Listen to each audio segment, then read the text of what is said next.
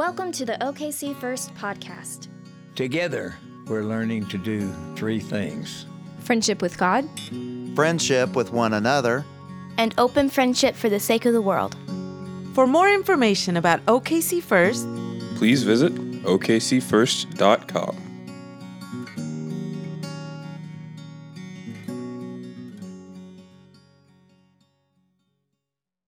Today's scripture reading is from the book of Isaiah, chapter 40, verses 1 through 11. Comfort, O comfort my people, says your God.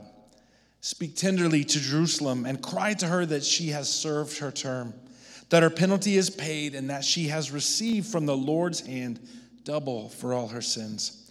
A voice cries out, in the wilderness prepare the way of the Lord. Make straight in the desert a highway for our God. Every valley shall be lifted up, and every mountain and hill be made low. The uneven ground shall become level, and the rough places a plain. Then the glory of the Lord shall be revealed, and all the people shall see it together. For the mouth of the Lord has spoken. A voice says, cry out. And I said, what shall I cry? All people are grass. Their consistency is like the flower of the field. The grass withers and the flower fades, but the word of our God will stand forever. Get you up to a high mountain, O Zion, herald of good tidings. Lift up your voice with strength, O Jerusalem, herald of good tidings. Lift it up. Do not fear. Say to the cities of Judah, here is your God. See, the Lord God comes with might, and his arm rules for him. His reward is with him, and his recompense before him. He will feed his flock like a shepherd. He will gather the lambs in his arms and carry them in his bosom, and gently lead the mother sheep. This is the word of the Lord. Amen. Well, first and foremost, can you help me wish our worship leader a happy birthday today? Happy birthday, Brittany.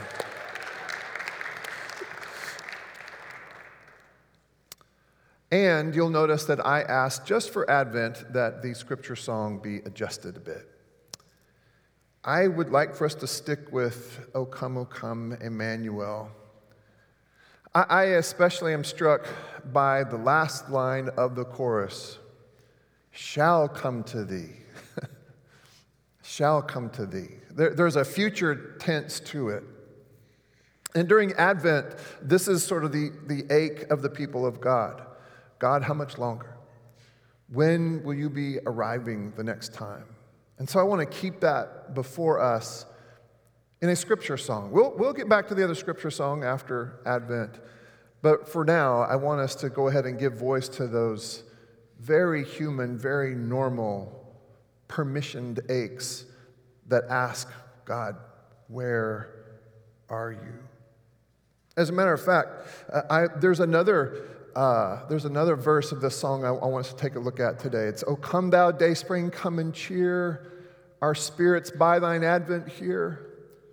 Disperse the gloomy clouds of night, and death's dark shadows put to flight. This is Peace Sunday. Last week was Hope. This week is Peace Sunday in Advent. And it is that the people of God ache for peace. The peace that comes with the very presence of God.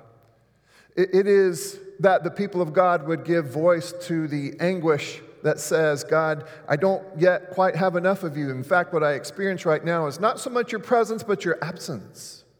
And I have heard that from some of you. I have sensed that and felt that and maybe even prayed it out loud here recently, to say to God, hey, God, I need more of whatever it is that you bring with you when you arrive on the scene.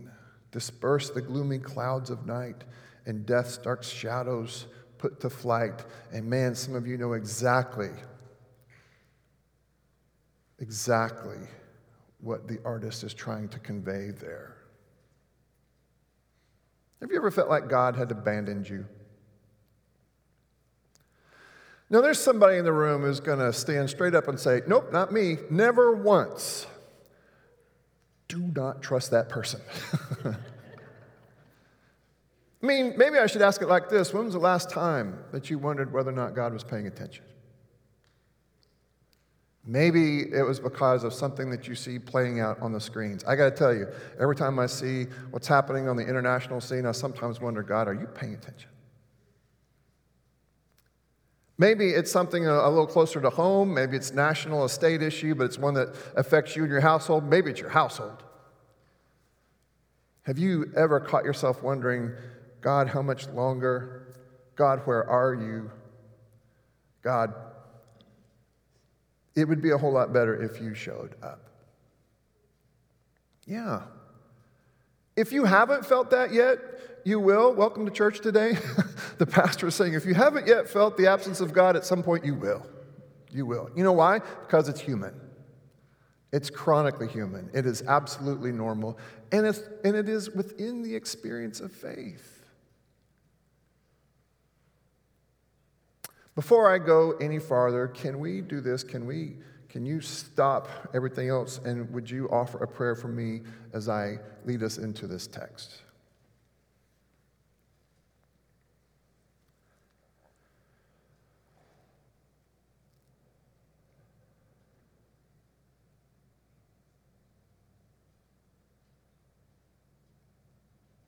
God, that is my best prayer, that somehow you would help me to communicate the beauty of Isaiah 40 in ways that allow for people to experience your presence and your peace in a way that they had not felt it or experienced it before.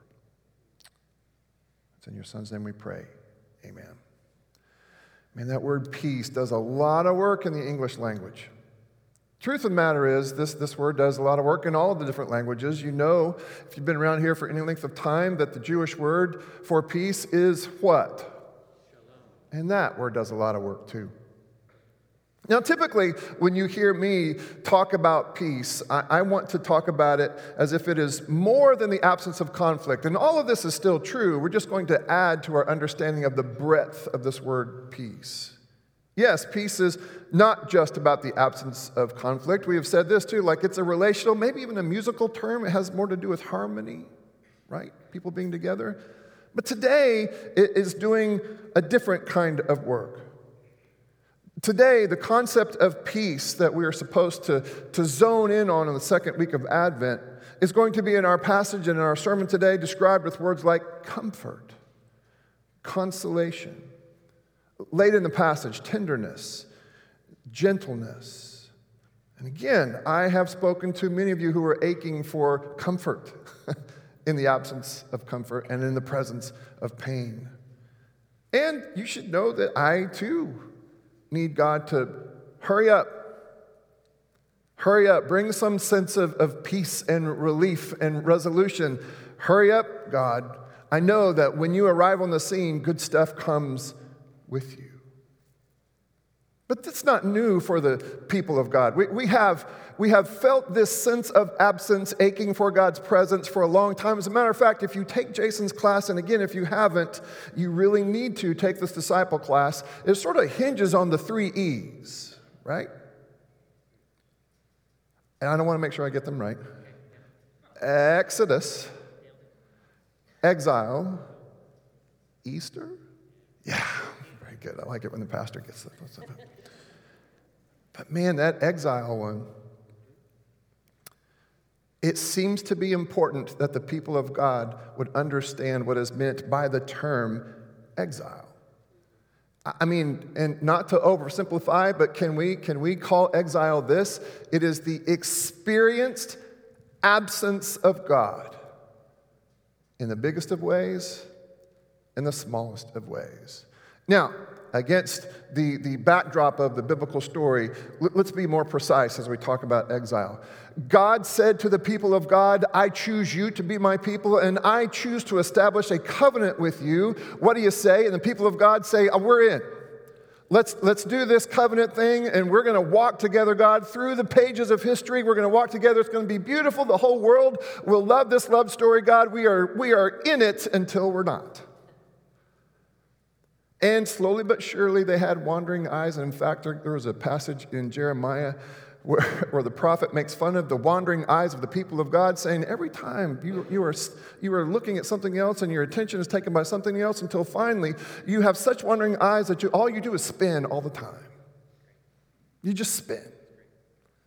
The same prophets are saying, look, if you keep wandering away from the covenant, if you keep wandering away from this connection with God, you're going to wander into oncoming traffic, and it's going to be devastating. If you keep breaking this covenant, you will walk away from the covenant eventually, and there will be devastating consequences. In Isaiah chapter 6, Isaiah is called on to deliver a terrifying moment, a terrifying message to the people of God. This is the same chapter in which he is called to be the spokesperson for God. Then I heard of the voice of the Lord saying, "Whom shall I send, and who will go for us?" Isaiah raises his hand and he says, "Here am I, Lord, send me." So what do you want me to say to the people? Okay, here's the message I want you to give to the people. This is Isaiah chapter 6. Go and say to this people, keep listening, but don't comprehend. This is God speaking. Keep looking, but don't understand. Make the mind of this people dull and stop their ears and shut their eyes so that they may not look with their eyes and listen with their ears and comprehend with their minds and turn and be healed. In other words, Isaiah was said, tell the people they've finally done it. They finally walked away from the covenant. Isaiah now seems to regret his choice to volunteer, and he says, how long, Lord? How long will this exile be? He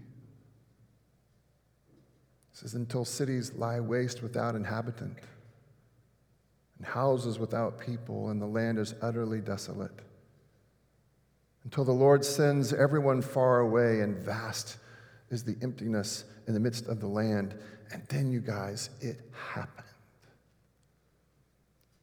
One time at the hands of the Assyrians, another time at the hands of the Babylonians, exile happened. The people of God experienced the absolute absence of God. The absolute absence of God. In fact, here are some of the words from Lamentations chapter 1. Now, the city, the metaphor here, the image here is that the city, Jerusalem, the abandoned city, is like a widow. How lonely sits the city that once was full of people in Lamentations 1. How like a widow she has become. She that was great among the nations, she that was a princess among the provinces has become a vassal. She weeps bitterly in the night with tears on her cheeks. Among all her lovers, she has no one to comfort her. There's that word. Her downfall was appalling with none to comfort her. Verse 9. O Lord, look at my affliction, for the enemy has triumphed. Verse 17. Zion stretches out her hands, but there is no one comfort her. The Lord has commanded against Jacob that his neighbors should become his foes. Jerusalem has become a filthy thing among them. Verse 21. They heard how I was groaning with no one to comfort me. All my enemies heard of my trouble, and they are glad that you have done this. Whoa.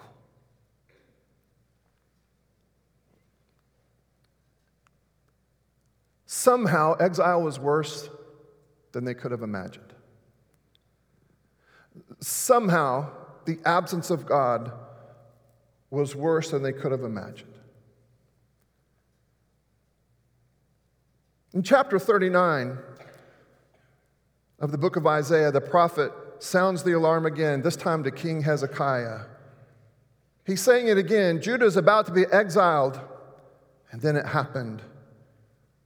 And as the book of Isaiah is arranged, chapters 1 to 39 and then 40 to 66, after chapter 39, but before chapter 40, there is a long, long silence that lasts about 150 years. 150 years of pain and anguish and questioning and wondering if God has completely forgotten or if God hadn't forgotten their sins. 150 years. During that 150 years, Israel did not earn anything. During that 150 years, it's not like God was saying 150 years and then it was just 150 years worth of silence. Broken covenant. Not that God had broken it. And as a matter of fact, you should hear this. This sermon is actually about God long before it's about you. After 150 years, God seems to say, enough. Enough.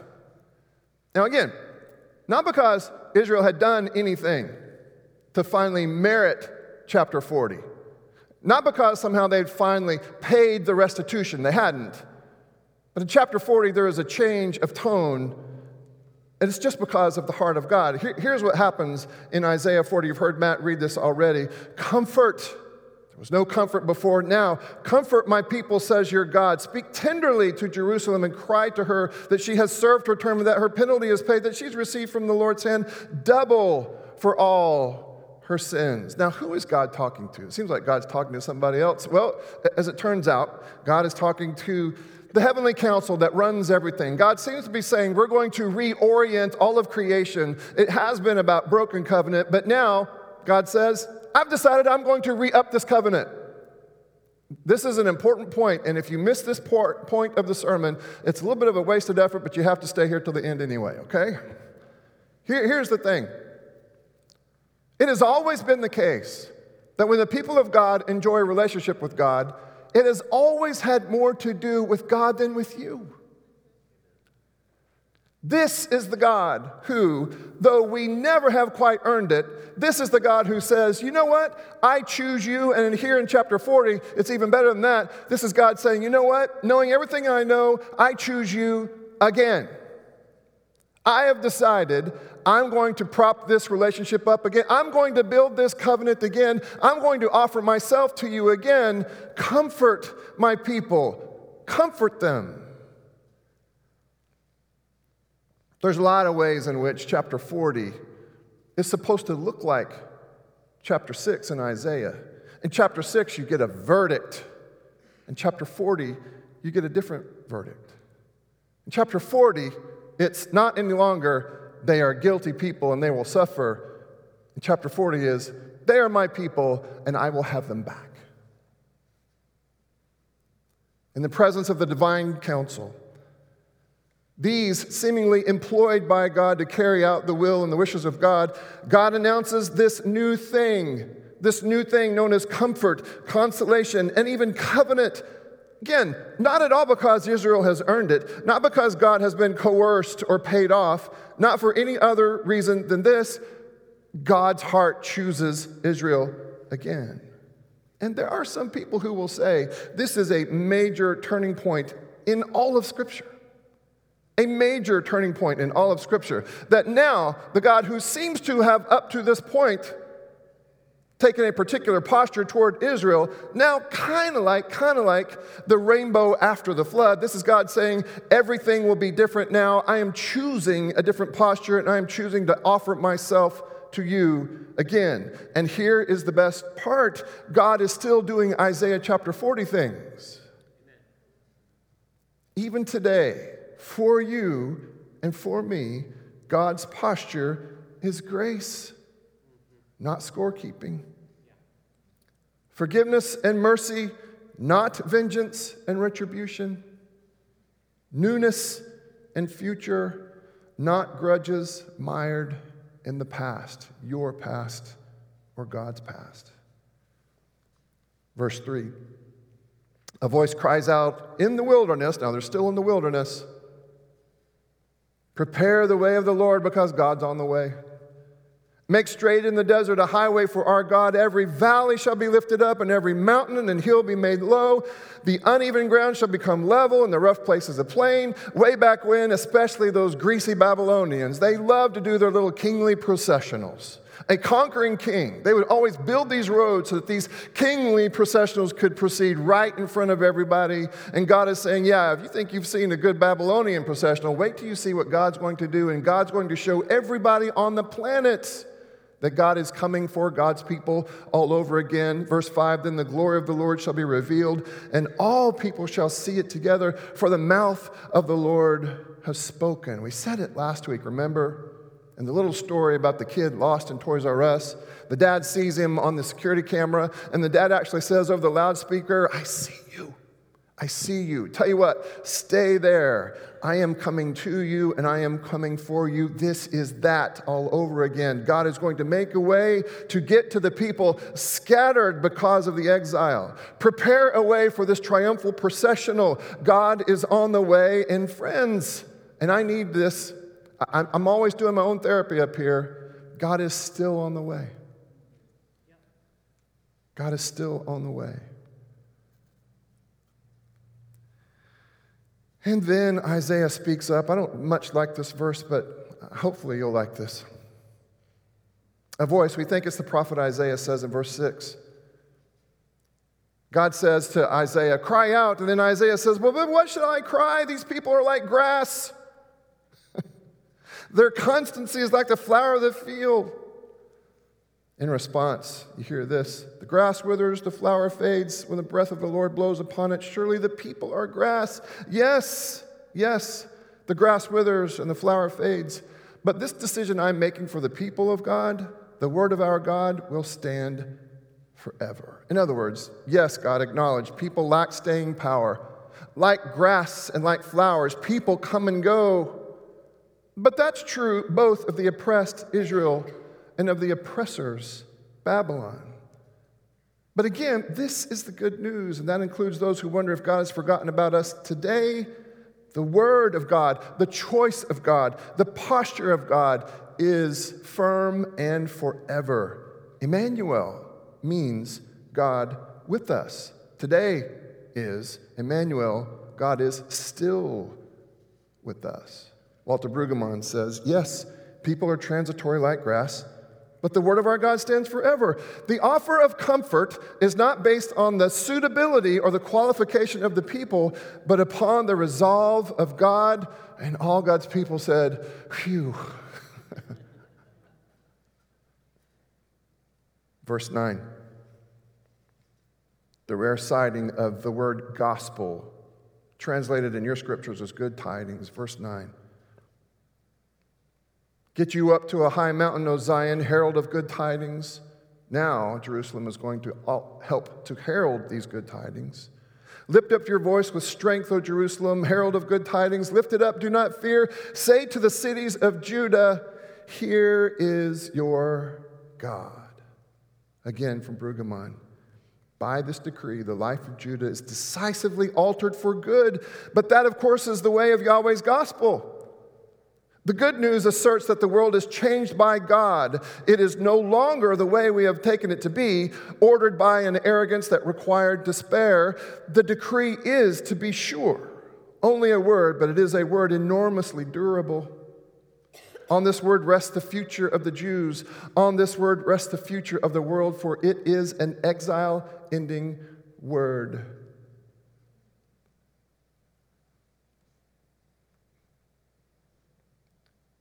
Some of us need exiles to be ended. Amen? This God is still doing Isaiah chapter 40 things. Verse 10, see, the Lord God comes with might, and his arm rules for him. His reward is with him, and his recompense before him. This is a big, strong, mighty warrior kind of God. But this God is also, verse 11, he will feed his flock like a shepherd. He will gather the lambs in his arms and carry them in his bosom and gently lead the mother sheep. This is the same God that John the Baptist is talking about, and we see it in all four of the Gospels. In Mark chapter 1, here's how the Gospel of Mark says it. Verse 1, the beginning of the good news of Jesus Christ, the Son of God. As it is written in the prophet Isaiah, see, I'm sending my messenger ahead of you who will prepare your way. The voice of one crying out in the wilderness, prepare the way of the Lord and make his paths straight. John the Baptizer appeared in the wilderness proclaiming a baptism of repentance, reorientation, because this God will continue to forgive sins and bring peace. It's as if John the Baptist is saying, this Jesus, the one that you're waiting for, is that same God, the same God of Isaiah chapter 40. So now, friends, what are we to do with this word of peace, this word of comfort, this word of consolation? Well, here's step one. What are we to do with this word of peace, comfort, consolation? Ready? Receive it. I will never forget, I was a kid, but I will never forget a guy by the name of Reuben Welch coming to Richardson. Reuben Welch came to Richardson to do a revival service for, what year would this have been? 1950, something like that, right? This had been a long time ago. But I'll never forget, I was a middle school kid. I remember Reuben Welch wiping his nose. He says, and he talked this entire sermon. Yes, at 12, I was locked in on sermons. But this is the part I remember. He said, how many of you need this grace? How many of you need this grace? And I would say it to you like this today. How many of you need this message of peace, that God is on the way, this message of consolation? Reuben Welch said it like this, wiped his nose again, he says, okay, then just take it. It's on offer to you today. This God has turned God's self inside out to give you this gift. What are you supposed to do? You're supposed to take it. Receive it. On offer to you today is that God will find you in your wilderness with the intention of bringing a peace that perhaps is beyond your understanding, beyond your comprehension. What is on offer to you today is a God who intends, we see it in Isaiah 40, we see it in the Gospels. This is a God who wants to come close enough to bring some sense of comfort and consolation. What do I have to do? Well, John the Baptist says you need to just turn and receive it. In order to receive this gospel and this gift of peace, some of us are going to have to turn away from something to turn toward the face of God. Now, yes. But John, do you realize how bad things are in the Middle East? Yes. No. They're probably worse than I can imagine.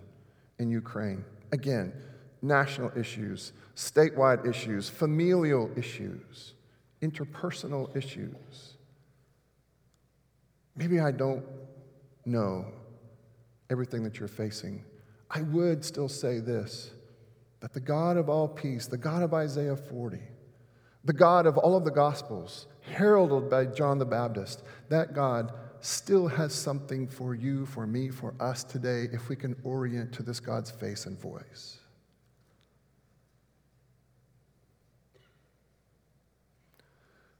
It's a story about a guy by the name of Martin Luther. Martin Luther. Yes, that one. Way back when, Martin Luther. Turns out Martin Luther was a pretty emotional guy.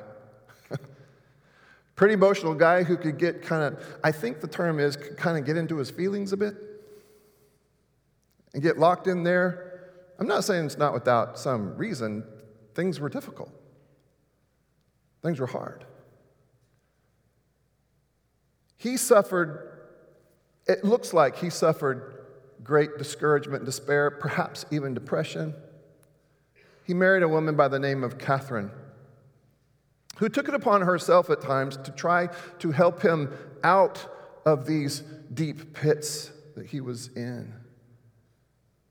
And one time in particular, she did something pretty creative and pretty dramatic, and it was so important that a guy by the name of Herzberger wrote a poem about it. And if you'll let me, I want to read you this poem before we land this plane and gather around the table.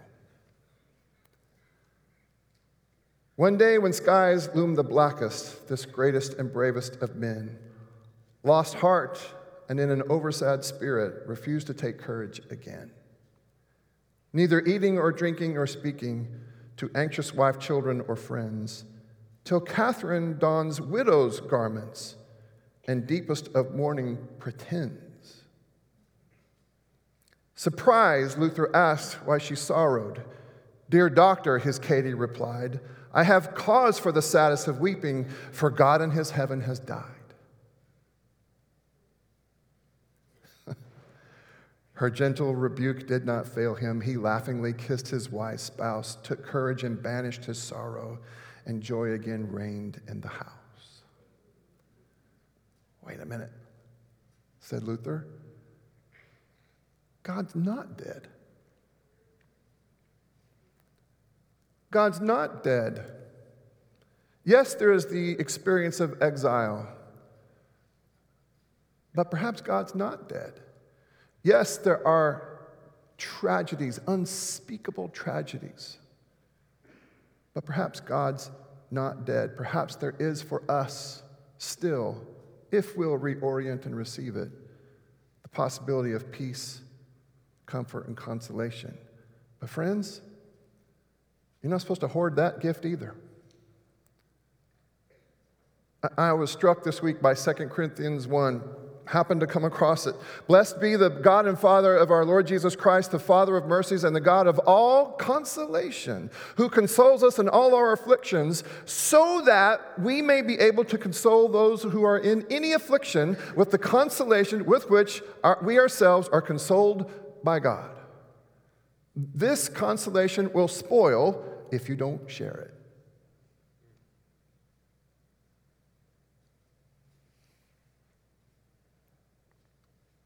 As it turns out,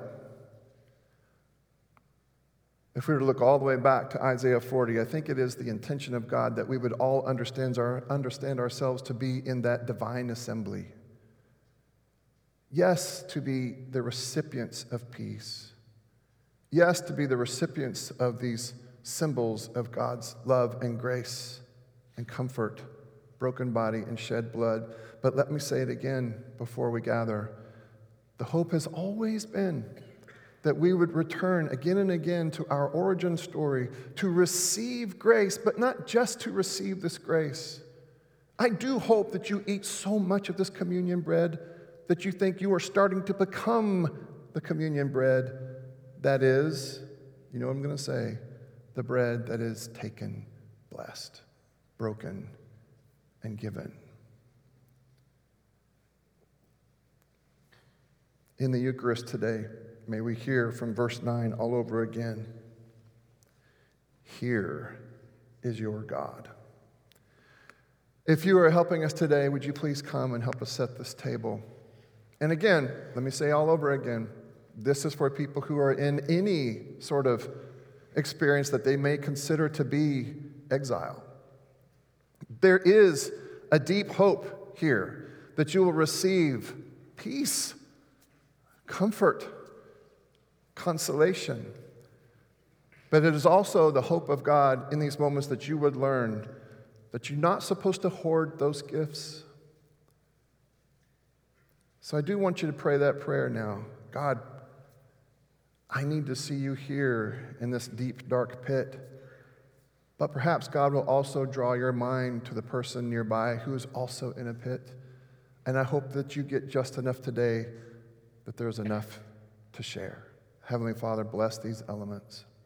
And with them, God, strengthen us. Strengthen us, God, so that we can, in fact, reorient away from whatever other voices that there are out there vying for our attention. Reorient us back to your voice, your face, your eyes, so that we can finally receive some sense of peace, comfort, and consolation. And then, God, nourished by these elements. Nourished by these elements, may we have the strength to share, the courage to speak up and share this possibility of hope, consolation, comfort, and peace. In a moment, I'm going to ask you to stand to your feet, to exit your pews to the left, all of you who are willing to. Remember, please, All are invited to share in this table and in this experience, but none are compelled. If you would rather sit this one out, it's completely in bounds. You can sit this one out. But all are invited. All who recognize their need for this kind of grace are welcome at this table. All. Doesn't matter what you did earlier. Doesn't matter how you failed earlier. If you recognize your need for this grace, that is all it takes to qualify you for this table. So if you are going to participate with us today, if you'll exit your pew to the left and come forward with your hands cupped to receive this grace, as you approach someone holding a plate of bread, that person will say, "This is the body of Christ broken for you," and press a piece of bread into your hands. Take that piece of bread, dip it into the cup. Someone standing right there will be holding a cup. When you do, that person will say, "And this is the blood of Christ shed for you," and then take and eat. And then, if you would, find a place to pray. We've got a lot to pray about today. Perhaps you are in that pit, and it feels a lot like you. It feels a lot to you like exile. Well, then pray that prayer. Advent is a time for praying honest prayers. God, where are you? I need this comfort, peace, consolation I've heard about today. Pray that prayer. Pray it with courage today. God's big enough to handle it. Now, you may want to go back to your seats and pray that prayer. It's perfectly fine. If you come to one of these mourners' benches, then somebody will come by and make sure that you know that you're not praying alone. If you come to one of these side padded altars, we'll assume that you are there for a prayer for healing, and somebody will meet you there, anoint you with oil, and pray that prayer for healing along with you. If you'd like to make a special trip down here, this bowl of water, still right now, this bowl of water is where you can be reminded of the moment of your baptism. If you need to be reminded that you belong to the people of God, then may this little bit of water just jar your memory just enough to remind you that you do belong. It was on the night he was betrayed that our Savior took bread. He blessed it, he broke it, he gave it to his disciples, saying, "This is my body broken for you. And every time you eat of it, remember me."